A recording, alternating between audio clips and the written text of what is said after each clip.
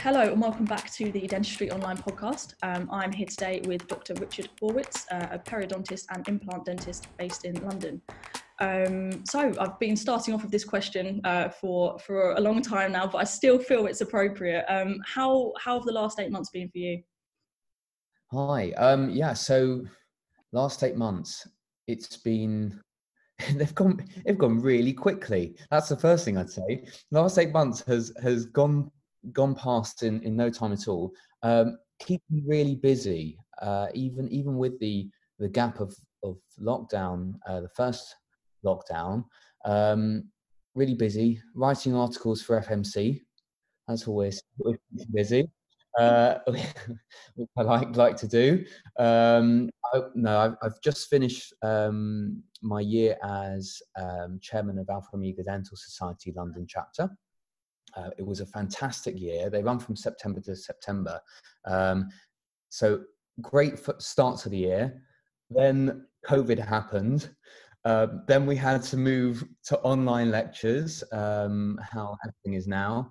And actually, I have to say, although it was a big clangor in terms of how the year went, I think we really came together really well.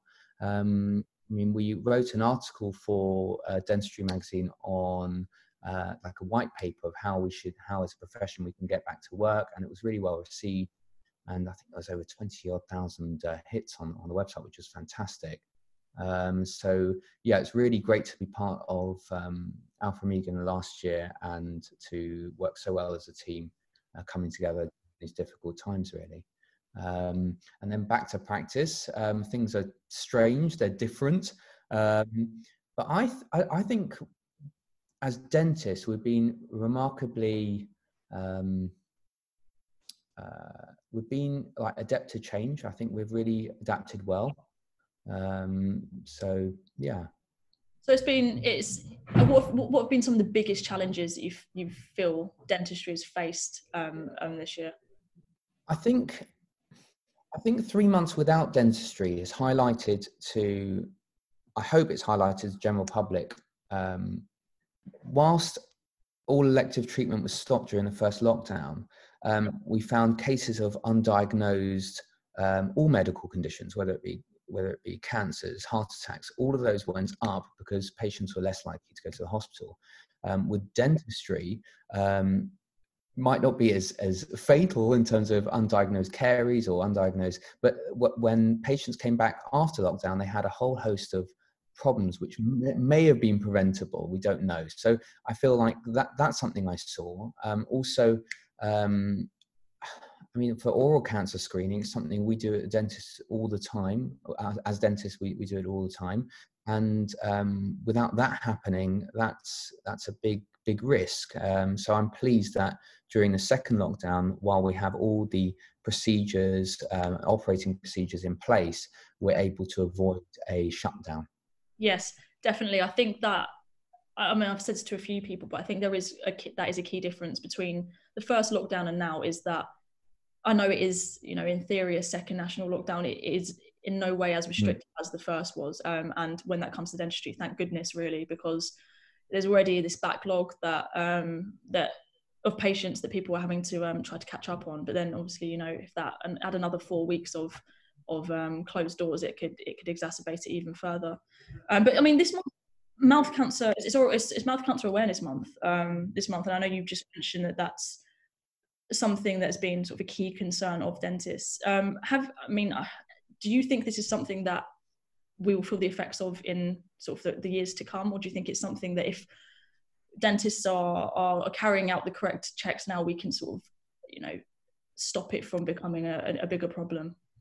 I think the problem is this isn't, as a periodontist, not my area specifically, but I think as any type of dentist, I think oral cancers can happen really quickly, and they can present and change really quickly. And whereas we've had the luxury of a 2-week wait in terms of referring on the NHS pathway, when we had the first lockdown, we weren't able to see our patients, and a few forums online on social media, hearing dentists who weren't able to see their patients in pain, and when they did see their patients post-lockdown, they made a 2-week referral, and are having, in one case, I read palliative care for squamous cell carcinoma.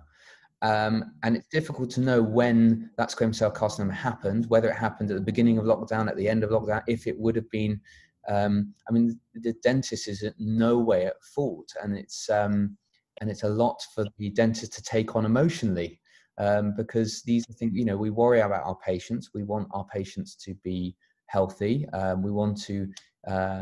We are first line of defense in finding things like oral cancers, seeing as we see patients so frequently. Again, as I said before, I'm happy that this lockdown we have our standard operating procedures to enable us to stay open. Absolutely. It is very important that you guys keep your doors open. It's a critical time, I think, for all sorts of reasons. But yeah, absolutely in dentistry. I mean, like you said, you're first and foremost, you're a periodontist and implant dentist. So before we chat about how you fell into that, how did you get into dentistry as a whole? What's your story? So no one in my family is dentists. They almost think I'm, I don't want to say odd, because I think all dentists are odd, but in the best kind of way. I'm the only dentist in the family. I really enjoy going to the dentist. I just thought this would be a great job. I was always into my sciences, and I just thought this would be I'd enjoy this. So lots of work experience and lots of years at university, and here I am.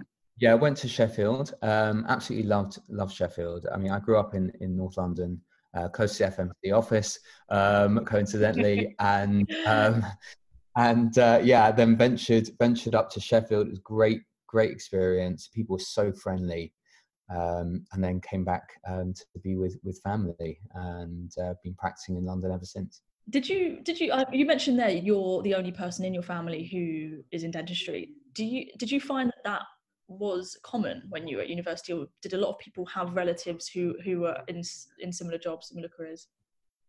I'd say half. I'd say half. I feel, I think as a dentist, a newly qualified dentist, I think it's important to have mentors. Now, if you have family in dentistry, then that's already you have that immediately, which is great. I found my mentors through dental networks, through really Alpha Omega Dental Society. So that's where I found mine, and they were great inspiration for helping me know that periodontics was something I wanted to get into. So how I always wonder this, because there's, dentistry is quite broad. You can specialize in a number of different things, and the careers are so varied, even though essentially it's under this whole umbrella term of dentistry. So how did you work out what you liked, and how did you sort of then pursue that and get to where you are today? So, Alpha Omega had this externship program. It wasn't so formal then. We've formalized it since, but it was effectively a chance to shadow lots of different dentists. And when I was newly qualified, I suppose this is all dentists. There were some bits of dentistry I loved, and some bits I really didn't like. And the bits I didn't like were probably the bits I wasn't very good at. So those are things I really didn't like. But then there were other things I loved. So I spent time with different specialists in different fields, and then perio seemed to be the thing which interests me the most. And perio, I think, is ever expanding. It's more and more research linking to systemic conditions such as diabetes and heart disease, to oral health, and perio has never been more relevant than it is now.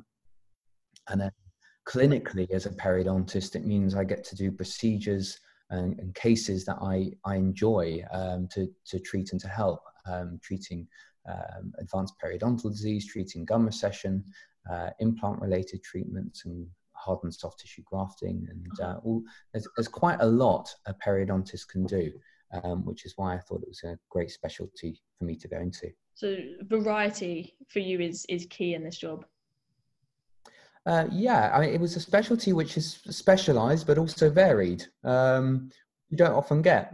But there's a thing, the more you learn about a subject, the more things you know there is to learn. So there's just more and more and more. So yeah. And so after university, you came back to London, and you've been based there. That's been your hub ever since. Yeah. So 2 years as a general dentist in Hertfordshire in London, and then 3 years at the Eastman, and then as a periodontist in London. If I mean, looking back at how, you know, the start of your journey, dental journey to now, is there anything else that you think you could have done differently, or you would change about how it's gone? I think everyone has a very individual journey, and I don't think there's just one way to get to where you want to go. No, I don't have any regrets. I don't think I'd do anything differently. I think it's important to anyone thinking about where they want to go with their career is to write down a goal, plan 5 years ahead, and try and get some mentors, because they will guide you. And spending a few days with them, I found invaluable. Yeah, I think it's kind of like you said, if you are part of a family where you haven't got those automatic contacts with other dentists, I think dentistry in many ways can be seen as a profession where it is a lot about who you know, in a way, because I mean, obviously it is very much about your skills as a clinician as well, don't get me wrong, but in order to get that initial you know, that first step into it, like you said, work experience is important, particularly if you even just to work out if it's definitely something you want to pursue. So I mean, what would your advice be for perhaps aspiring dentists, or perhaps graduates who are now, I mean, particularly now because of the pandemic, who are sort of looking forward? What would your advice be for let's say newly qualified dentists? Keep an open mind. Mm-hmm. I didn't want to do perio when I finished my undergraduate degree. I really liked endo. I kept an open mind. I spent days with endodontists and spent days with periodontists, and I changed my mind. It's important to keep an open mind, because these decisions are with you for a very long time in your career, and you don't have to make a decision on the spot. It can change with your experiences and with your time in practice. The time in vocational training, it's foundation training, is your time to explore what you love doing. If you are a person who enjoys doing lots of different things, all aspects of dentistry, then general dentistry may be the pathway for yourself, or hospital dentistry, depending on what you enjoy and what rotations you have as foundation dentist. If you prefer certain procedures, then spending days with different specialists will be able to help guide you into knowing where you want to pursue your career. Do you feel that perhaps there is this pressure for people to decide, pressure for graduates to decide what they're most interested in whilst they're in dental school? Because a lot of the time I think it can come across as, it's not just in dentistry, but I just think in general it can be quite unfashionable, and I say that in terms of sort of like inverted commas, to change your mind, you know, to say, right, this is what I want to do, and you sort of pursue it for a little bit, and then to realize actually this isn't quite the direction I want to be heading in. Some people, it can take a lot, I think, to admit that to yourself and then go a different way. So do you think there is a sort of stigma attached to that in dentistry at all? If there is, I don't think there should be. I think there is. I think we're given a lot of pressure in the UK. When picking dentistry as a degree, you have to choose really at 16, because you'd have to pick your A-levels associated with what you want to apply for. And then 18, you're starting your dental degree. Whereas in the States, there's a postgraduate degree, and you do a pre-med, a pre-dental undergraduate degree, and then you do your postgrad dentistry. So you've got more time to decide and to make sure that that's what you want to do. I don't think dentistry is a career that you can do if you don't love it. You've got to love dentistry. And when you talk about it so much that your wife, your family, husband, whatever, at home is like, please stop talking about teeth, you know you're in the right career, so it's fine. So I'm very happy that I've picked dentistry because I love it. And I think you've got to. And if you don't, it's important to know that you don't, and either make a change in terms of where you work. So if you work in a hospital base, to move to practice, or if you work in practice to move to a hospital, or whatever it is, or do more teaching or research or whatever it may be, make that change. If you still feel that dentistry as a whole, then yeah, I think it's important to see that and change direction. No, I completely agree. I think life is a bit cliche, but life is too short to do something you're not enjoying, and particularly if it's dentistry. You know, it's very specific. You know, you're with around people all the time, and I think I'm not a dentist, but I can imagine it's highly pressured and quite stressful at times. So it's not to say that you don't love the job, but you know, all that wouldn't be worth it if you didn't enjoy what you did. So yeah, I agree. I think you've got to love it. And I think dentistry is actually big enough to be able to accommodate, if a dentist doesn't particularly like this aspect of dentistry, it can accommodate change. There's enough to do in dentistry. It might just be a case of tweaking a certain element of what you're currently doing to make you fall in love with it, if that makes sense. So it doesn't necessarily mean the whole career is a write-off. No, I mean, that would be really disappointing after the amount of years. It's not. It's 5 years at university at minimum. It's a lot of time to pass for you to then not end up enjoying it. So you're on our editorial board of our new magazine, Clinical Dentistry, the first issue of which is coming out in January. So what are you most excited about when it comes to this magazine? Firstly, thank you for having me involved, and an honour to be on the editorial board for Clinical Dentistry. Having a journal which is clinically minded, focusing on case reports, focusing on treatment planning, having a variety of different specialists on the board with different experiences on the editorial board, I think is really fantastic. So no, it's very exciting, and look forward to being part of it.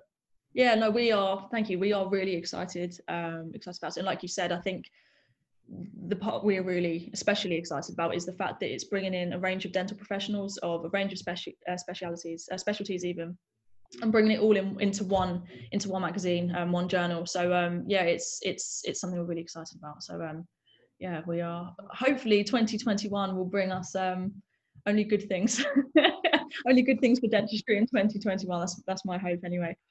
I mean, obviously we're all very aware that the pandemic's not just going to disappear. You know, new year, new start isn't really appropriate when it comes to COVID. It's still going to be with us, hopefully in a less aggressive and prominent way. But how do you see dentistry progressing over the next sort of 12 months? What do you think is in store for the profession?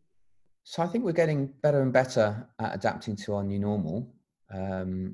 We've been really, really adaptable, and we're now practicing dentistry close to how we were before. Obviously, we have our standing operating procedures, but we're getting there and we're getting better at it. I hope that with recent news of different vaccinations, maybe faster testing, that we will have more of a normality. And perhaps, I don't know, but if it's in the plans to introduce dentists to be able to help with vaccinations and testing, I don't know if that's something which, I'm sure it's something that they're looking into, but I think it would be a good use of our profession. Yeah, definitely. I think that is something they're considering. And, you know, even at the beginning of all this, in March, April, there was talk of dentists being quite well placed. I mean, obviously you guys, your doors weren't open then, but when you did open up again in June. So in the same way, I think the same applies for the vaccine. So you think that would be a good idea, do you? Yeah, absolutely. And I think it's about public confidence. going about their daily routine, about not putting things off, because the more you put off things which are easy to treat, the harder they become to treat by their very nature. So I think that hopefully patients will have more confidence in the new year, and will slowly transition into a better future for dentistry.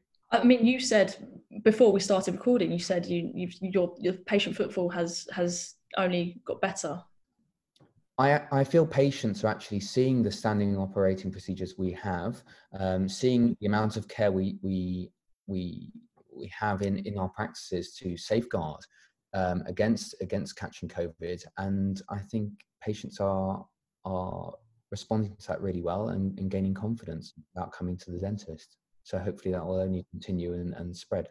Yeah, fingers crossed. I mean, yeah, like I said, I'd like to think that next year can only get better. But I don't want to jinx it, so I'm going to touch wood as I say that. And let's move on. I've got things can only get better song in my head at the moment now. It's true though. It's true. I've just got to keep reminding ourselves that yeah, it's been a weird year for everybody, and yeah, and nobody's escaped the weirdness of this year. But yeah, hopefully the next few months we'll be on the road to recovery. But Absolutely. moving away from dentistry, just to finish off, what do you like to do outside of the practice? So what have you got, any sort of hobbies or anything that somebody might not know about you? So hobbies have changed a lot in the last year. Okay. Pre-COVID hobbies, I don't tend to do so much anymore. I used to love going skiing and play squash frequently. Now, I mean, post-COVID hobbies are completely different, but they're great. I mean, they've become cliched. Okay. But I still love them. So I mean, I do a lot of gardening. I'm very fortunate to have a garden where I can grow my own vegetables. So been eating the fruits of my labour. So we had some potatoes growing, Brussels sprouts and courgettes, and lots of different things in the garden. And then been doing a lot of baking. First started with sourdough like everyone else because there was a national shortage of yeast. Shock horror. What I forgot. And now I've been making all sorts of other breads, but I've been enjoying baking. Have they been successful? Have they been?